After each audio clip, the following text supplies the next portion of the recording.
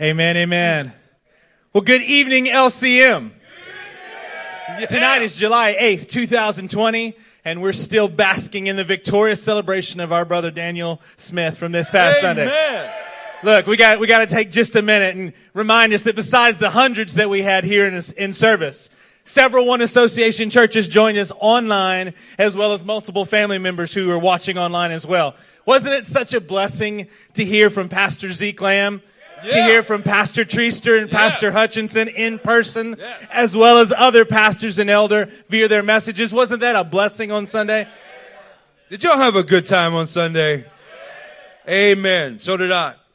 From Sunday, we want to remind you of a few things. Number one, we want to encourage you that why is not the question to be focused on, rather how. You guys remember that? How will you respond to the final enemy to be put down, and that being death? Yeah. Church, I just want to encourage you with something here. We want to encourage you to ask yourself the question, how are you planning on finishing? Come on. I don't know if you guys saw Randy tonight, but up here worshiping at the front with all of her heart. Yeah. She's setting a good example for us.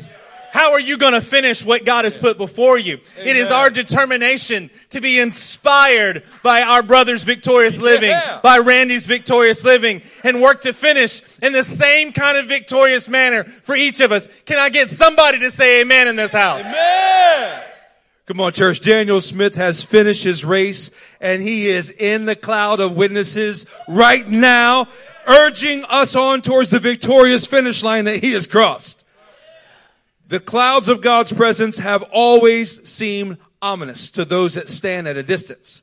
But for those that are acquainted with God's presence, there is a comforting familiarity that we can have with it. It's true. Daniel is one with the great cloud of witnesses. And every time you feel like it's just a bit of a cloudy day, you got to remember what that means. Yeah. That our brother is with the King, urging, compelling, calling out for you to finish with the same kind of excellence that he did. Amen? Amen. Look, as we begin our time tonight, we have a word for you. And its title tonight is Radiant Hope. Radiant Hope.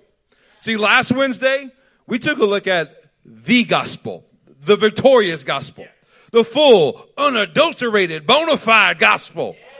As we dive into 1 Corinthians chapter 15. In fact, why don't we all turn there now? And that's where we will begin. 1 Corinthians chapter 15 and verse 21. Somebody say radiant hope when you get to verse 21. Come on now. 1 Corinthians 15, 21. It says this. For since death came through a man, the resurrection of the dead also comes through a man. For as in Adam all die, so in Christ all will be made alive. Yep. But each in his own turn. Christ, the first fruits. Then, when he comes, those who belong to him. Church, we're going to remind you tonight. We're going to remind you every day that we see you until it just seems like it's right. We're going to remind you that the hope of the resurrection is the very hope of all of Christianity in its entirety. The message, the gospel is that we have a hope that not only was Christ risen from the dead, but because of that, we have the same hope. We have the same promise for us that we will be transformed, that we will have resurrected bodies. If only we believe in Christ for this life, the Bible says that we are to be pitied among all people. Yeah. If there is no resurrection, if there is no promise yet before us, then it says that we're to be pitied. But don't pity me, man. No. Don't pity me, because I've got the hope of the resurrection that is alive on the inside of me. Amen. See, all die in Adam. What Adam ushered in was death. But in Christ, look at verse 22. Let's put that on the screen. So in Christ, all will be made alive. Somebody say will be. Will be. What does it mean that it still yet will be made alive? We're all sitting here looking at each other, but there's a promise for us. It says, in Christ, all will be made alive. Come on, that's something. That's saying something that is right there before us. It doesn't say they have been made alive. It said that we will be made alive. Come on now. Come on, when we think about this, let's think about it in context for Daniel. He is more alive now than he has ever been. Come on. We are going to be made alive like we can't even understand it right now. That is our hope. That is our promise. This shows that the resurrection of the dead is not just a spiritual awakening right now, but it's a heavenly promise that will be fulfilled in the future. Christ is the first fruit. Somebody say He's the first fruits. He's the first fruits. The first to be resurrected, the first to stay in a glorified state. Then when He comes, those who belong to Him. Do we have anybody who belongs to Him tonight? Do we have anybody who has that kind of hope in the promise of the gospel tonight? Amen. See, when He comes, those who belong to Him, He will bring them with Him. Amen. If you belong to Him, turn to John chapter 6. Say radiant hope when you're there. We'll pick up at verse 38. There we go. For I've come down from heaven, not to do my will, but to do the will of Him who sent me. And this is the will of Him who sent me, that I shall lose none of all that He has given me. Amen to that. But raise them up at the last day. Come on now. Say it Come again. on, man. Let me read this again. And this is the will of Him who sent me. Pashatly, plainly stating what the goal is. That I shall lose none of all that He has given me, but raise them up at the last day. Don't you like when something is said plainly to you? There's no Yes. guesswork in this whatsoever. This is Jesus speaking to His apostles and about His apostles. In fact, He says, raise them up at the last day. That the will of the Father was to lose none of all that were given to Him and to raise them up at the last day. That's a sign of hope. Something that you can put your trust in and expect that God's going to finish His work inside these apostles, and He's going to prove it by raising them up on the last day. But let's look at verse 40 as well. For my Father's will is that everyone, not just for the apostles now, we're talking about everyone who looks to the Son and believes in Him shall have eternal life, and I will raise them up at the last day.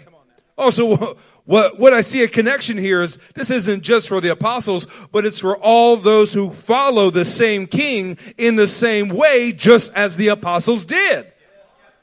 See, we have a criteria, we have a standard before us, and that is to demonstrate a trust-grounded obedience that brings about a hope that we will be raised up on the last day along with the men and women of God who've gone before us. Before you move on, Pastor, I want to encourage everyone to look at the screen for just a second. Everyone who looks to the Son and believes in Him shall have eternal life. We've heard that phrase so long that we may have truncated the actual meaning of eternal life from the rest of the phrase. Eternal life, and I will raise Him up in the last day. It's not only a spiritual manifestation of something. There is a promise of a physical resurrection. Part of the eternal life that you have is not just some ethereal, you're going to sit on a cloud, but you have a physical body that is going to be glorified, that is going to be raised up in the last day. And this is Jesus Himself speaking here. Come on, now that is a depth of an understanding of eternal life. Anybody ever? We can go through our whole entire Christian walk and think of eternal life and miss the power of the resurrection of our actual bodies. Yep. But Jesus hasn't missed it. He said it yet again. Because look, by intertwining the two, eternal life and the promise to raise them up on the last day, He is stating clearly what the goal of the Father was and what He was aiming at in Jesus the entire time. That He was calling those that were to follow Him to look to Him, to fix their eyes on the author and perfecter of their faith, and demonstrate through trust-grounded obedience that their participation in His life also meant a participation in the hope of the resurrection. Yeah, amen. Look at verse 44 of John 6. No one can come to me unless the Father who sent me draws him, and I will raise him up at the last day. Same conversation. Now He said it for a second time about a promise of raising up on the last day. Look at verse 53. Jesus said to them, I tell you the truth, unless you eat the flesh of the Son of Man and drink His blood, you have no life in you. Whoever eats my flesh and drinks my blood has eternal life. Wow. Exact same thing that he said earlier in the passage. And concludes in the exact same way. And I will raise him up at the last day. So let's begin to put this together. To fully partake in Jesus' life, meaning to fully partake in his sufferings, in his death, in his way of life, meant that you have eternal life. Not just will have, but what it says here is, who drinks my blood has eternal life in you right now. And there's a promise to come that you will be resurrected as well. Come on. See, it's not just this hope of a pie in the sky playing a harp with some cherubim hanging out around you. We're talking about eternal life at work in you right now. And the presence of that eternal life is also guaranteeing that you will be raised up with him, with those who followed him for an eternity in the resurrected body. But look how serious Jesus was about this standard. Unless you eat my flesh and drink my blood, consume all of who I am, nothing left out of how I give life by giving my death for you to have life. That's the kind of walk that we're supposed to have. The Father's aim and thereby the Son's aim this entire time is at having a hope in our resurrection, but also participating in eternal life right now. And in case you're not just fully aware of what's going on here in John 6, Jesus is so concerned with his people understanding that they will be raised up in the last day, that a lot of disciples hear this and they say, this is too difficult of a teaching. We're just going to go ahead and roll on out now. And Jesus looks at the 12 and he says, you want to leave too? He's saying, if you don't get this, if you don't understand this and have your hope rightly placed in the resurrection, then you can go ahead and move on out too. Where are we going to go? Because you have the words of eternal life because you're going to raise us on the last day. Where are we going to go? We have no place else to put our hope in. Let's all turn to Titus 2 and see that this continues on. It's not just in the New Testament law. It's also in the writings. Titus chapter 2. Somebody look at it and we're going to start in verse 11. Say radiant hope when you get there. Titus 2:11. Listen to this in context of the hope of the resurrection. For the grace of God that brings salvation. Somebody say brings salvation. Brings salvation. Praise God. This grace of God that brings salvation has appeared to all men. It teaches us to say no to ungodliness and worldly passions. And to live self-controlled, upright, and godly lives in this present age. Somebody say now. Now. See, this salvation, this grace of God that has appeared to all people, it's going to help us to say no to ungodliness. It's going to help us to become set free from the penalty and the power of sin here. But it's in this present age while we wait for something. While we wait for the blessed hope. Somebody say blessed hope. Blessed hope. See, it's going to help us to live self-controlled, upright, godly lives right now. Somebody say right now. Right now. While we wait for the blessed hope. Well, what is the blessed hope? Why is Titus even talking to us about this? He's explaining what the grace of God is and how we're supposed to be utilizing this salvation that has appeared while we're waiting for a blessed hope. Well, can you hear this in this passage? The glorious appearing of our great God and Savior, Jesus Christ. See, because when He appears, this blessed hope, we know that we're going to be transformed, that we're going to be renewed in our physical bodies at His appearing. He gave Himself for us to redeem us from all wickedness and to purify for Himself a people that are His very own. Eager to do what is good. Amen. See, a grace that brings salvation, it allows us to be upright, to live self-controlled, upright and godly lives while we're waiting for the blessed hope. Man, what an incredible thought that right here in this verse, we're talking about a power that sets you free from the penalty of sin. It brings salvation to you. It has appeared to all people. I was saved. But now, right now, while I'm still waiting for something else, I can live a self-controlled, upright, godly life. I can do that now. I can say no to sin now. I'm not just free from the penalty of sin. I am now free from the power of sin. I'm able to overcome those things. Why? Because His salvation is at work in me now. It did something for me then. It appeared, but now it's helping me. Now it's giving me strength. While I'm waiting on it to do yet another thing. It set me free from the penalty of sin. It is now currently giving me the strength, giving me the power to overcome the power of sin. But one day, somebody say one day. One day. One day, I've still got a hope inside of me. I've got a hope that what I've seen in the salvation, that what I'm feeling and experiencing salvation now is going to bring me something that I don't even have to deal with the presence of sin anymore. I've been freed from the penalty. I am overcoming and I can stand in power over sin now. But one day I don't even have to have it around. I don't even have to worry about it because I've got the hope of the resurrection on the inside of me. Man, that's a salvation that I want to be a part of. Amen. That is a significant difference than what most people are thinking. This present age. Yes, we're going to live right now, but we're waiting for something. We're waiting for that hope of the resurrection to be made manifest in us. See, salvation isn't even complete until that blessed hope occurs for us. Until that blessedness of the hope of resurrection is seen in our life. Can somebody say amen? Amen. Turn to Romans chapter 8 and say radiant hope when you're there.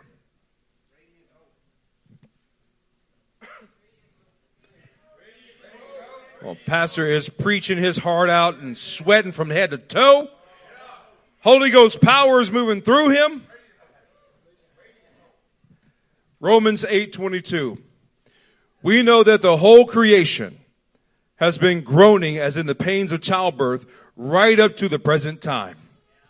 Not only so, but we ourselves, who have the first fruits of the Spirit, groan inwardly as we wait eagerly for our adoption as sons, the redemption of our bodies. See, what we have here is Paul's making it very plain that the whole creation is groaning all the way up to the present time. That the creation is longing to see the eradication of the presence of sin. It's longing to be delivered from the power of sin. It wants to see the sons of God enter into this hope of the resurrection. Because the minute that we are glorified, it means that there is liberty and freedom for all of creation.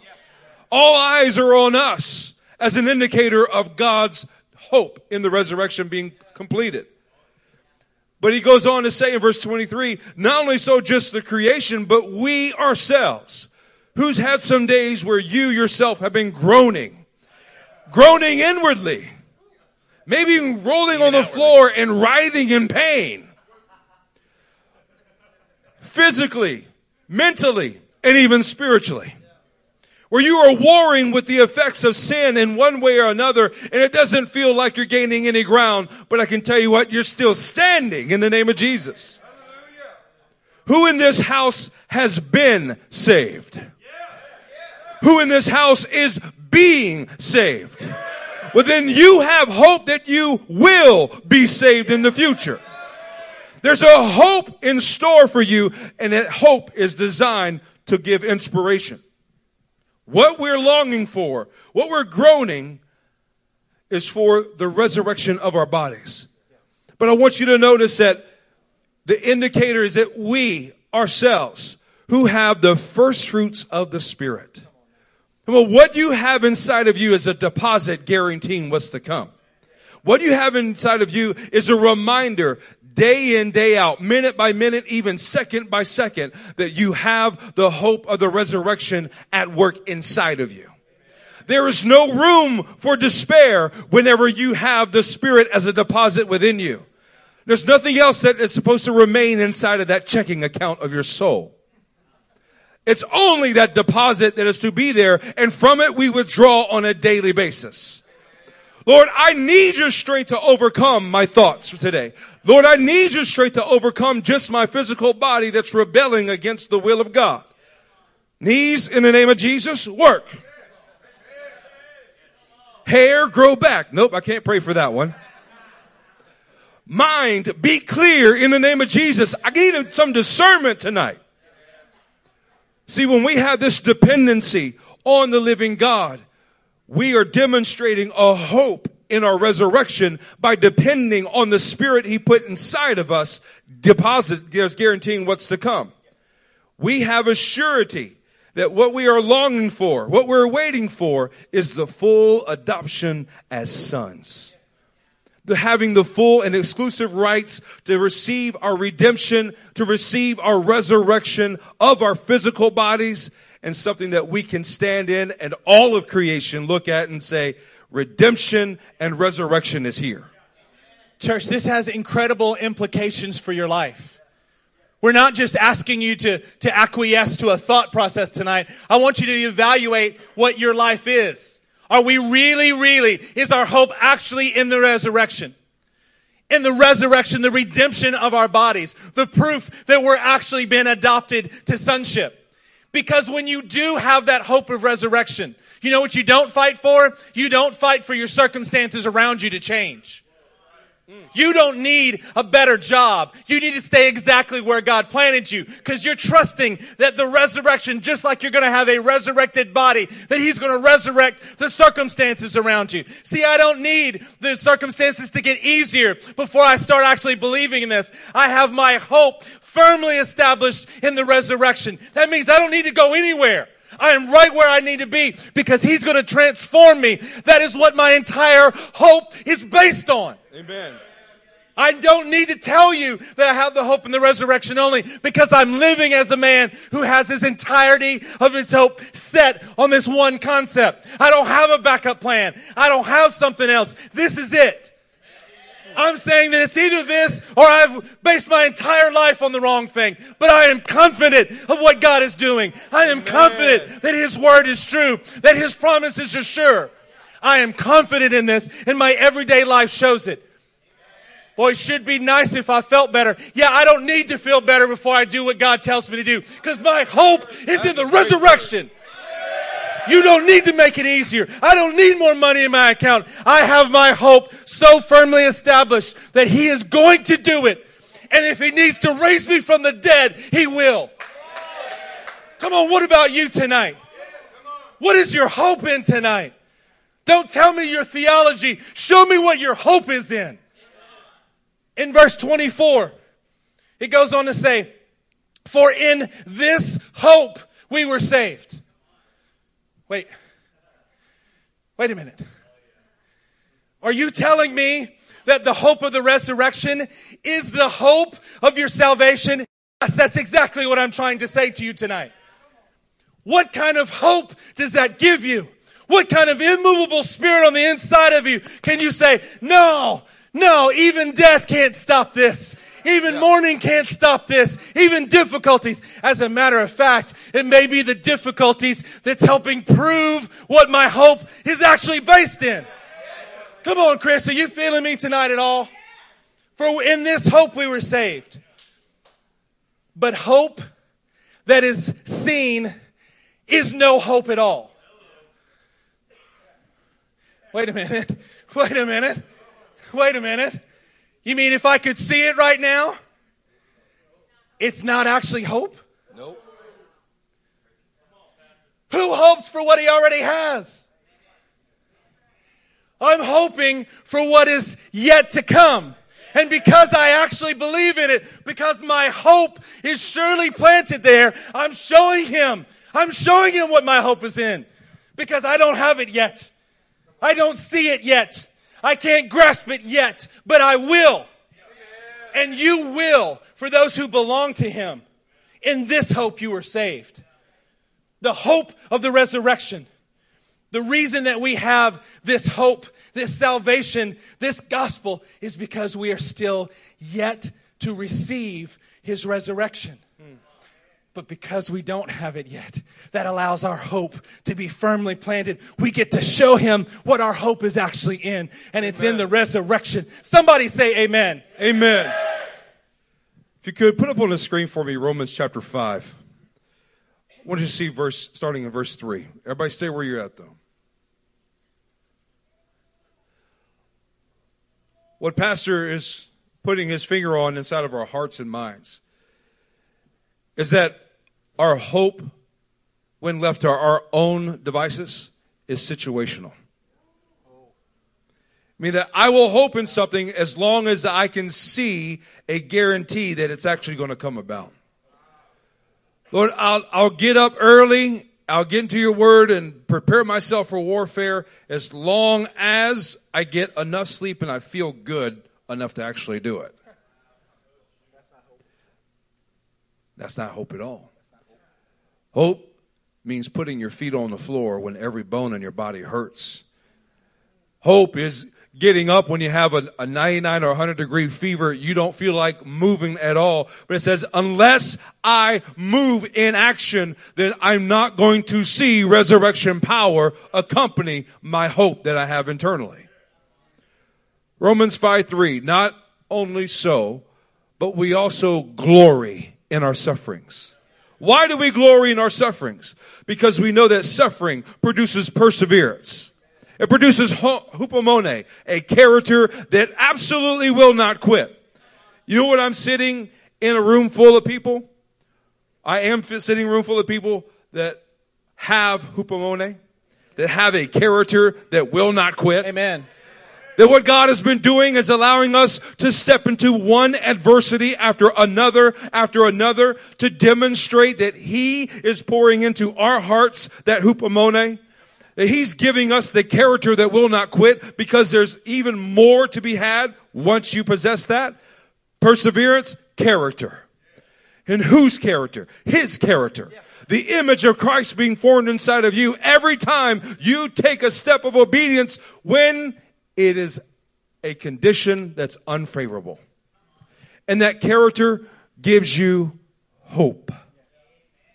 Come on, after you've been through enough trials, you know what it takes to withstand those trials. You know what it takes for the character of Christ to be formed inside of you. You have a surety that God's power is going to come through that will overcome whatever suffering, whatever adversity that you faced initially. And that you are then maturing with a hope that says, I will not quit, because God's image is at work within me and His will be accomplished through me on earth as it is in heaven. But it continues on in verse 5. And hope does not put us to shame. Hope in His resurrection power will never put us to shame. It's death that would be put to shame. That's right. It's the effects of death that would be put to shame. Because God's love has been poured out into our hearts through the Holy Spirit, who has been given to us as a deposit guaranteeing what's to come. You want to know how to rally and muster your strength when you don't feel like you have hope? Is that you begin to look into His Word. You begin to ask His Spirit to illuminate His Word to you. Let revival and resurrection come alive inside of you so that hope can arise. Amen. And the minute that it does, the next thing you know, your whole attitude changes. Next thing you know, the entire circumstance changes. Let's go to Romans chapter 15. We'll look at verse 13 and see exactly how this takes place.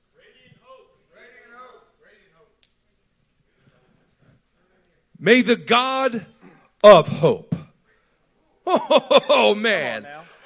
Oh, there's a lot of titles that are beautiful, but this is one for us tonight. Yeah. The God that you serve, the one to whom your knee and your soul and life bows down to, is the God of hope. And may the God of hope fill you with all joy. Not just partial joy, not even 99% joy, all joy. Come on, do you know what it's like whenever circumstances are grim? You feel like junk. Everything is going south. Somebody walks in. It's the God of hope working through your brother, working through your sister, and they got a smile from ear to ear. Your first thought is, why are you smiling? There's nothing to smile about. And next thing you know, they just walk over, lay hands on you, begin to pray for you in the Holy Ghost, and you come alive. Joy begins to overflow. And it continues on. It says, fill you with all joy and shalom. Oh man, I want joy and right order in the house of God. I want joy and right order inside of me. But there's a requirement on your part. And that's the latter part of this verse. as you trust in him. Oh, the requirement for the God of hope to fill you with all joy and shalom is that you just gotta trust. Come on now. You gotta cast off fear. You gotta cast off despair. You gotta cast off everything that is making you discontent, and you have to trust in the God of hope. Y'all know that you know this already, right? Anybody ever had a little trouble actually trusting the Lord from day to day? Yes. You actually let how you feel, you actually let what you're thinking distort what you're actually proving by your obedience? Come on, don't just sit here and look at us tonight. What we're talking about is the God of hope filling you with joy. Has nothing to do with your circumstances, because the God of hope is the one doing the filling. The God of hope is the one putting you in right order because you're trusting in him. Come on now, this is a better word than the way you guys are responding to Pastor Matt. It is. Look, over the past week or so, I visited a couple of you guys. I knocked on the door, and you answered, but I don't think all of you were really there when you answered. A couple of you guys opened the door, and you're like, "Hey, Pastor Matt." Those were the girls, by the way. And what I saw were men and women that just been beat up a little bit. They needed some hope. They needed some joy. They needed some shalom. And you remember when I would put my arms around you, I'd begin to pray in the Holy Ghost, command life and healing in your body. You haven't felt it yet, but you did feel the presence and the power of God. Next thing you know, smiles are on your faces. Victorious attitudes are coming to light, and you are holding your head up high because the God of hope is beginning to fill you with hope. This is what we're supposed to have for each other. In fact, the rest of this verse goes on to say, so that you may overflow with hope by the power of the Holy Ghost. Man, I don't want to be full. I want to overflow. I want to overflow more than this air conditioning unit is right now into our sanctuary. I want to bring inspiration that when God begins to revive me, I'm now ready to go revive other people.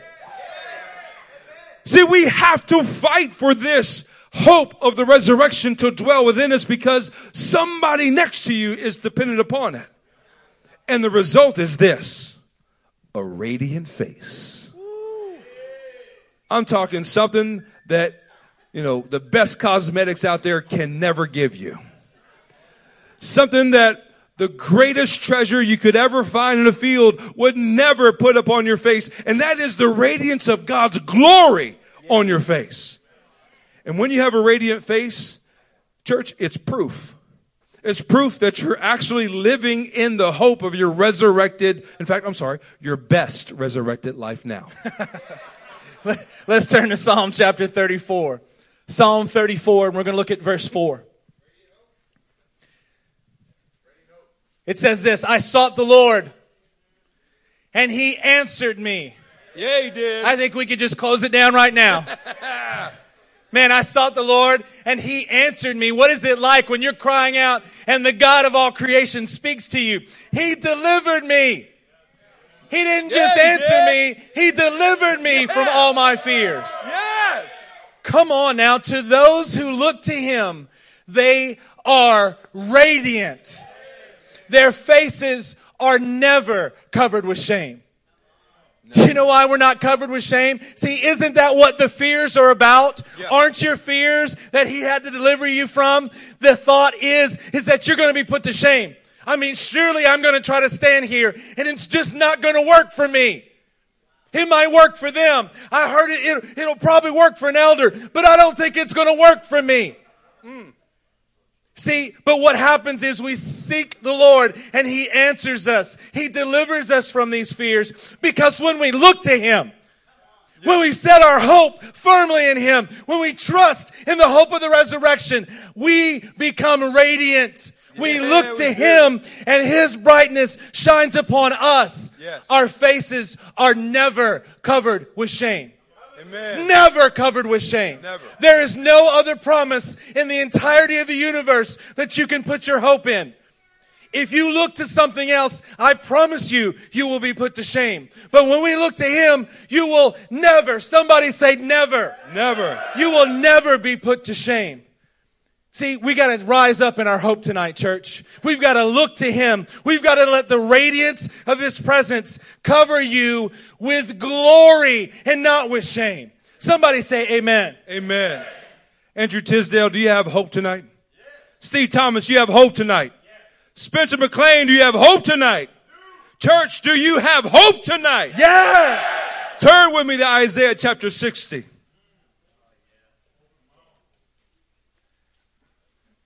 We will start in verse 4. There we go. Isaiah 60 verse 4. Lift up your eyes and look about you. Oh. Well, sometimes we just have to pick our heads up. Lift up our eyes to the one whom salvation is going to come from. And be alert and aware. All assemble and come to you. Your sons come from afar. And your daughters are carried on the arm. Then you will look and be radiant. Your heart will throb and swell with joy. The wealth on the seas will be brought to you. To you the riches of the nation will come. Church, our hope in the resurrection is aimed at helping us lift up our eyes and paying attention to the resurrection power that is currently at work within you. Amen. I look out and I see men and women who have had their lives restored from the ravages of sin. I look out and I see men and women whose marriages have been healed, put on better footing, and you would have no idea what it was like 5 years ago. I see lives that have been rescued from the destitute nature of video games and complete retardation. That you have been delivered and now have possessed a sound mind. And on track in the name of Jesus to become the man and woman of God that He's made you to be. Amen. I'm looking at resurrection power that have filled individuals' lives. Restoring marriages. Restoring our parenting. Reclaiming lost time that sin has stolen. And redeeming lost family members as well. But I want us to remember something. We have reason to be radiant. There's no place for sorrow in here. We have reason to be radiant because we have our hope in the resurrection. It's working for us. It's working in us. It's on our side. It is a guarantee that we're going to win every single time. I want to clear something up, though, for us in our church. The death of a saint is not a lost battle. I'm going to say this again. The death of a saint is not a lost battle. It is the ultimate victory. And here's the scriptural precedence of why. Paul says to live is Christ. To die is gain. For a saint to die is never a loss. It's not a loss for him and it's not a loss for us. It is always a gain in the name of Jesus. We just have to make sure that we're not looking at the timeline of our accomplishments through the lens of men's eye. Our life is but a vapor. And what may seem like a loss to us is only just a fraction of a fraction of a fraction when compared to eternity. Because you know what Daniel Smith is doing right now? He is ruling and reigning with the King of Kings. You know what Daniel Smith will do when we're all resurrected together? He will judge the angels and he will help the King rule over all the earth. His work is not done yet, but he has reached the finish line.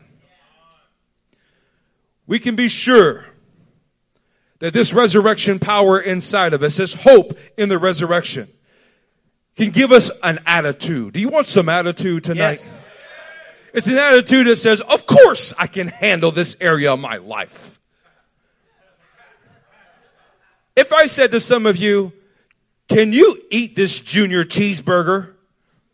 You would say, of course I can eat that junior cheeseburger. It's almost an insult to say that I can't.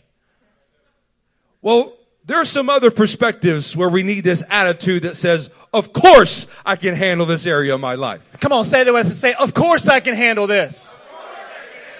That has to be our attitude. If you actually have hope in the resurrection, of course you can handle every area of your life.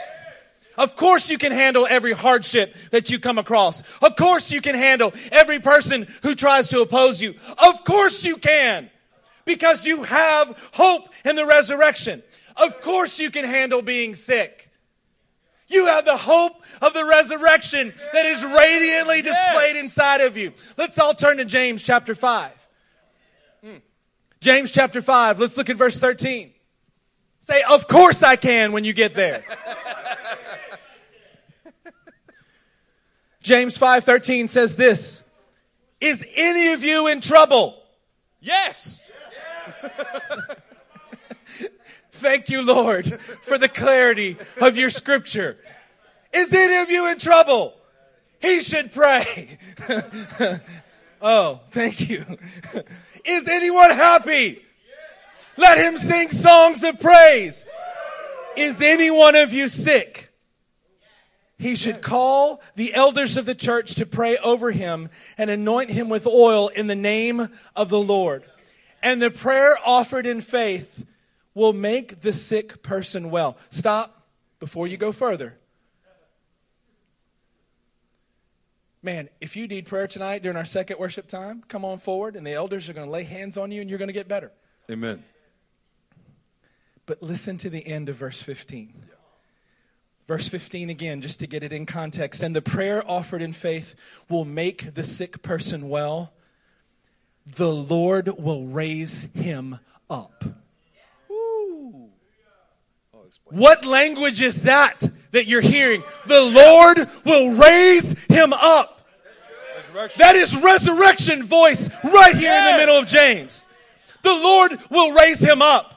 Now, this is not to say that you will not get healed, because you're going to get healed here. And oh yeah, by the way, he's going to raise you up then too.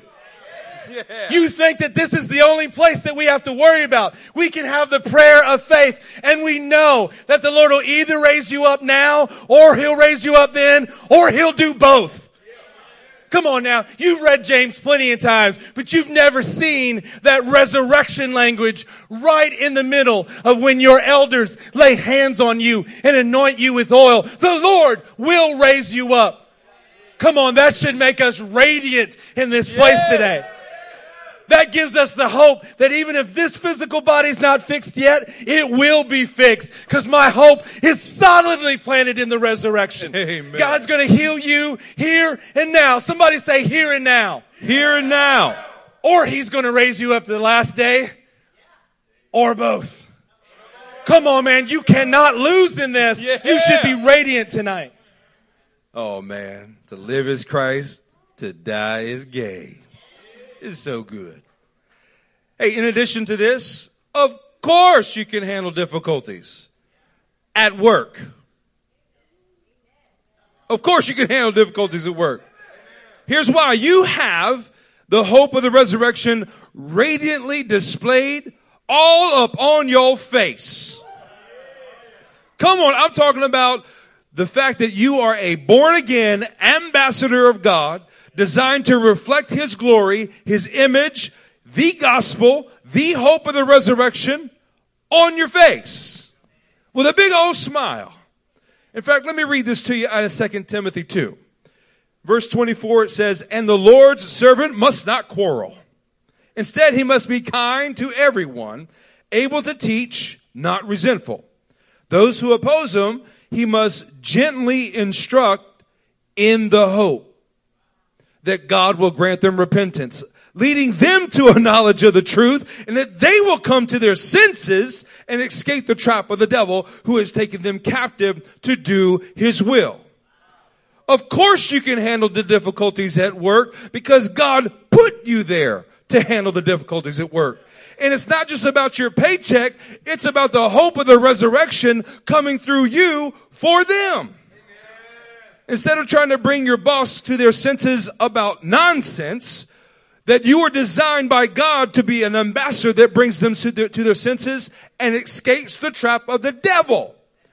Not the trap of arrogance or pride or any other issue that you may have with your boss.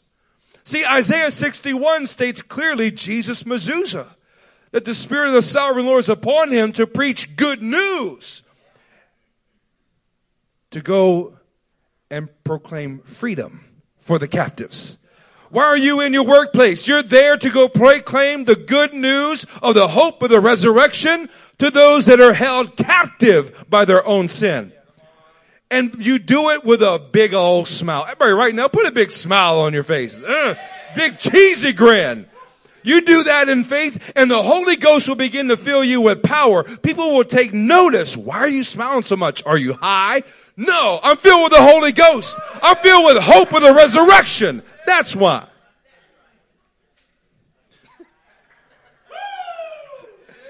Let's turn to 1 Thessalonians chapter 4.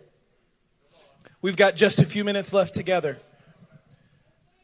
1 Thessalonians chapter 4 and verse 13.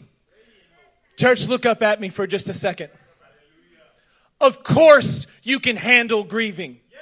Yeah. Of course you can. We don't grieve the way the world does. You have the hope of the resurrection that is radiantly being displayed in you. Amen. Of course you can handle grieving. Yes. This is not the time for you to allow grieving to challenge everything that you think this church is about. Come on. That's a great word. This is not the time for you to grieve like that. For you to start thinking that the way of life that God has put you in is somehow flawed because you think that there was a loss in our midst. Of course you can handle grieving. Yeah. But you can't handle it the way that the world handles it. Look at 1 Thessalonians chapter 4 and verse 13. Brothers, we do not want you to be ignorant. Amen. About those who fall asleep. Or to grieve like the rest of mankind who have no hope. Woo! It's one thing to talk about the rest of mankind that has no hope, but are you a kind in this room? We're saying that you say that you have a hope in the resurrection, but you've allowed things to enter into your heart, to enter into your mind in the last few days together. And you are pretty darn sure that there's plenty of fault to go around. You, my friend, are grieving like someone who has no hope. We believe that Jesus died and rose again, and so we believe that God will bring with Jesus those who have fallen asleep in Jesus. See, there's an importance to how we grieve. We're allowed to grieve. We said it on Sunday. We've said it to you individually. We've talked to you. Of course you're allowed to grieve. We just don't grieve the way that the rest of the world grieves. Right. Trying to find fault, trying to find an enemy, trying to find something other than the enemy of death. We are allowed, we are encouraged, we're even given the example by Jesus Christ himself and his friend Lazarus. You are supposed to grieve. There is a time to mourn. But we're choosing to do it here at this church. And we're saying, yes, you will see me cry. But you're going to see an overwhelming amount of hope in the resurrection. Amen. You're going to see an overwhelming, overflowing hope. An overwhelming amount of joy and peace in this life. That's how you're going to see it. Because I don't grieve the way that the rest of mankind grieves. I got something on the inside of me. And I'm telling you, it's the hope in the resurrection. Amen. We aren't allowed to grieve in ignorance. We aren't allowed to grieve like those who have no hope. Evaluate your heart. How are you grieving? It's got to be with those that have the hope of the resurrection pumping through our veins. Amen. Think about Lazarus. Think about Jesus and Lazarus. What did Jesus say in John 11:25? Jesus said to her, I am the resurrection. I am the life. He who believes in me will live even though he dies. Is Jesus just playing around with words? No. You're going to live even though you die. Wait, what? Yes, he's clearly speaking about the hope of the resurrection. And he's saying that he is that resurrection. He is the one that will transform the body. Whoever lives and believes in me will never die. I just thought you said if I did die, yes. Yes, that's the answer. It's in the hope of the resurrection. See, we are not going to grieve like those who have no hope. No. And I don't just mean the ungodly. I mean those who have no hope in the actual resurrection. Come on, church. We are radiant because we can grieve and we can do it with joy. Amen. We can shed tears and have a smile on our face. We can do this because we have the answer. And the answer is found in the hope of the resurrection. It is. Let me read this to you. 2 Corinthians 3, and it's verse 18. And we, who with unveiled faces all reflect the Lord's glory, are being transformed into his likeness with ever increasing glory, which comes from the Lord, who is the Spirit. See, in this passage, Paul is directly referencing Exodus 34. This was the second giving of the law. Moses, by himself, chisels out 2 stone tablets, 2 new ones. The finger of God inscribes his law upon these 2 new tablets. He then descends and begins to bring this restored word of God to the people of Israel. And the difference between the first time and the second time is that the second time, Moses' face is radiant. The first time, his face was not radiant. But in this second time, you have a glorified man with the restored word of God coming to redeem the people of God. What are you called to be? You're called to be a glorified man and woman of God with the restored word of God coming to redeem the people of God. You have in your hands the very source of the hope of the resurrection. And it's not just within your hands in the Bible. It's also at work within you. You are that container. You possess this ability. Church, we want you to rally your strength and see the hope of the resurrection that is at work within you. Because we want you to rightly represent the gospel that we learned about in 1 Corinthians 15, the one that has a radiant hope of resurrection. You just got to take back that veil. You have to remove what is trying to obscure, what is trying to fade that glory that is wanting to reflect off of your face. You have to remove what hinders it so that you can rightly reflect the King of Kings. And when that happens, did you hear that we are being transformed? And it's with an ever increasing glory. That means the glory that's reflecting off of your face today is only going to increase tomorrow and increase the next day and the next day. Which means that you will have greater impact on other people's lives, rescuing them from death and bringing them into that same glory. Come on. Last scripture of the night. Turn to 1 John chapter 3. 1 John chapter 3. Come on, say radiant hope when you get there.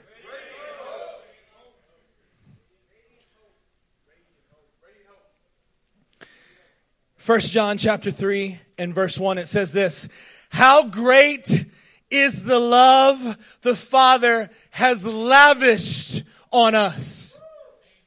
My goodness.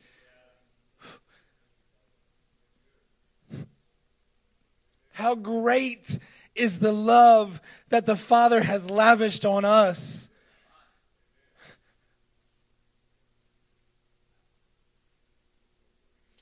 It's so easy for us to forget that because we're used to the feel of this lavish love.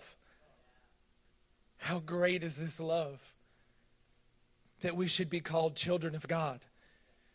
And that is what we are. We are speaking to you tonight as fellow children of God. That's what we are. The reason the world doesn't know us is that it did not know Him. The reason that people don't understand that we're saying, have joy, have strength in the hope of the resurrection. They don't understand that. It's because they don't know Him, and we are acting just like Him when we have hope in the resurrection. Dear friends, now, everybody say now. Now we are children of God. He's giving it to us. He's saying it.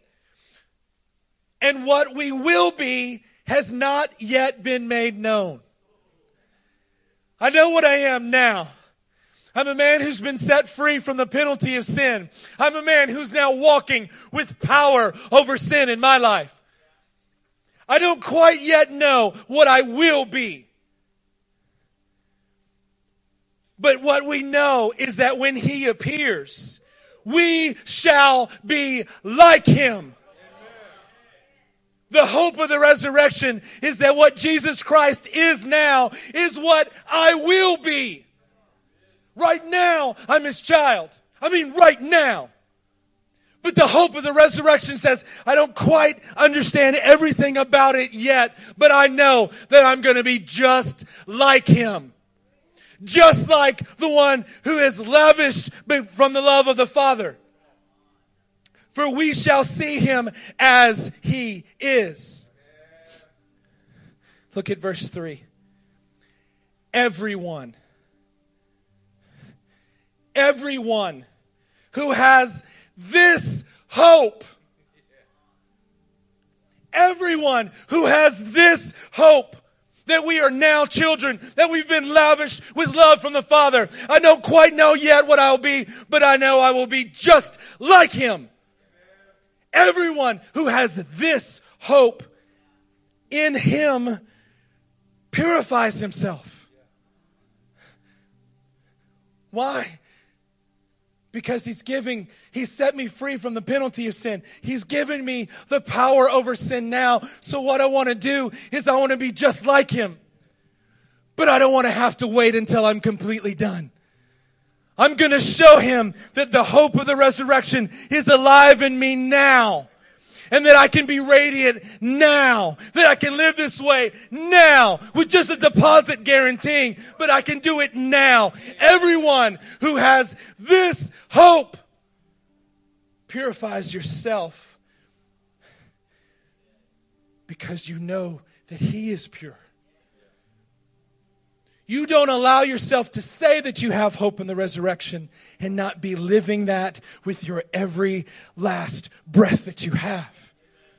You're going to purify yourself. Stand to your feet with me tonight.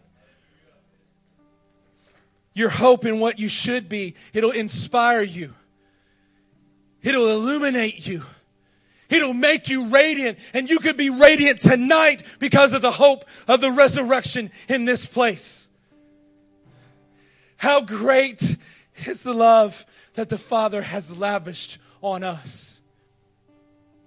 Raise your hands with me now. Mighty God, help us now to become radiant because of the hope of the resurrection. That this hope that we have, this hope that we have in You, mighty God, Lord, that we will purify ourselves now with no impure motives, with no doubt, with no fear. Lord, that You will make us radiant tonight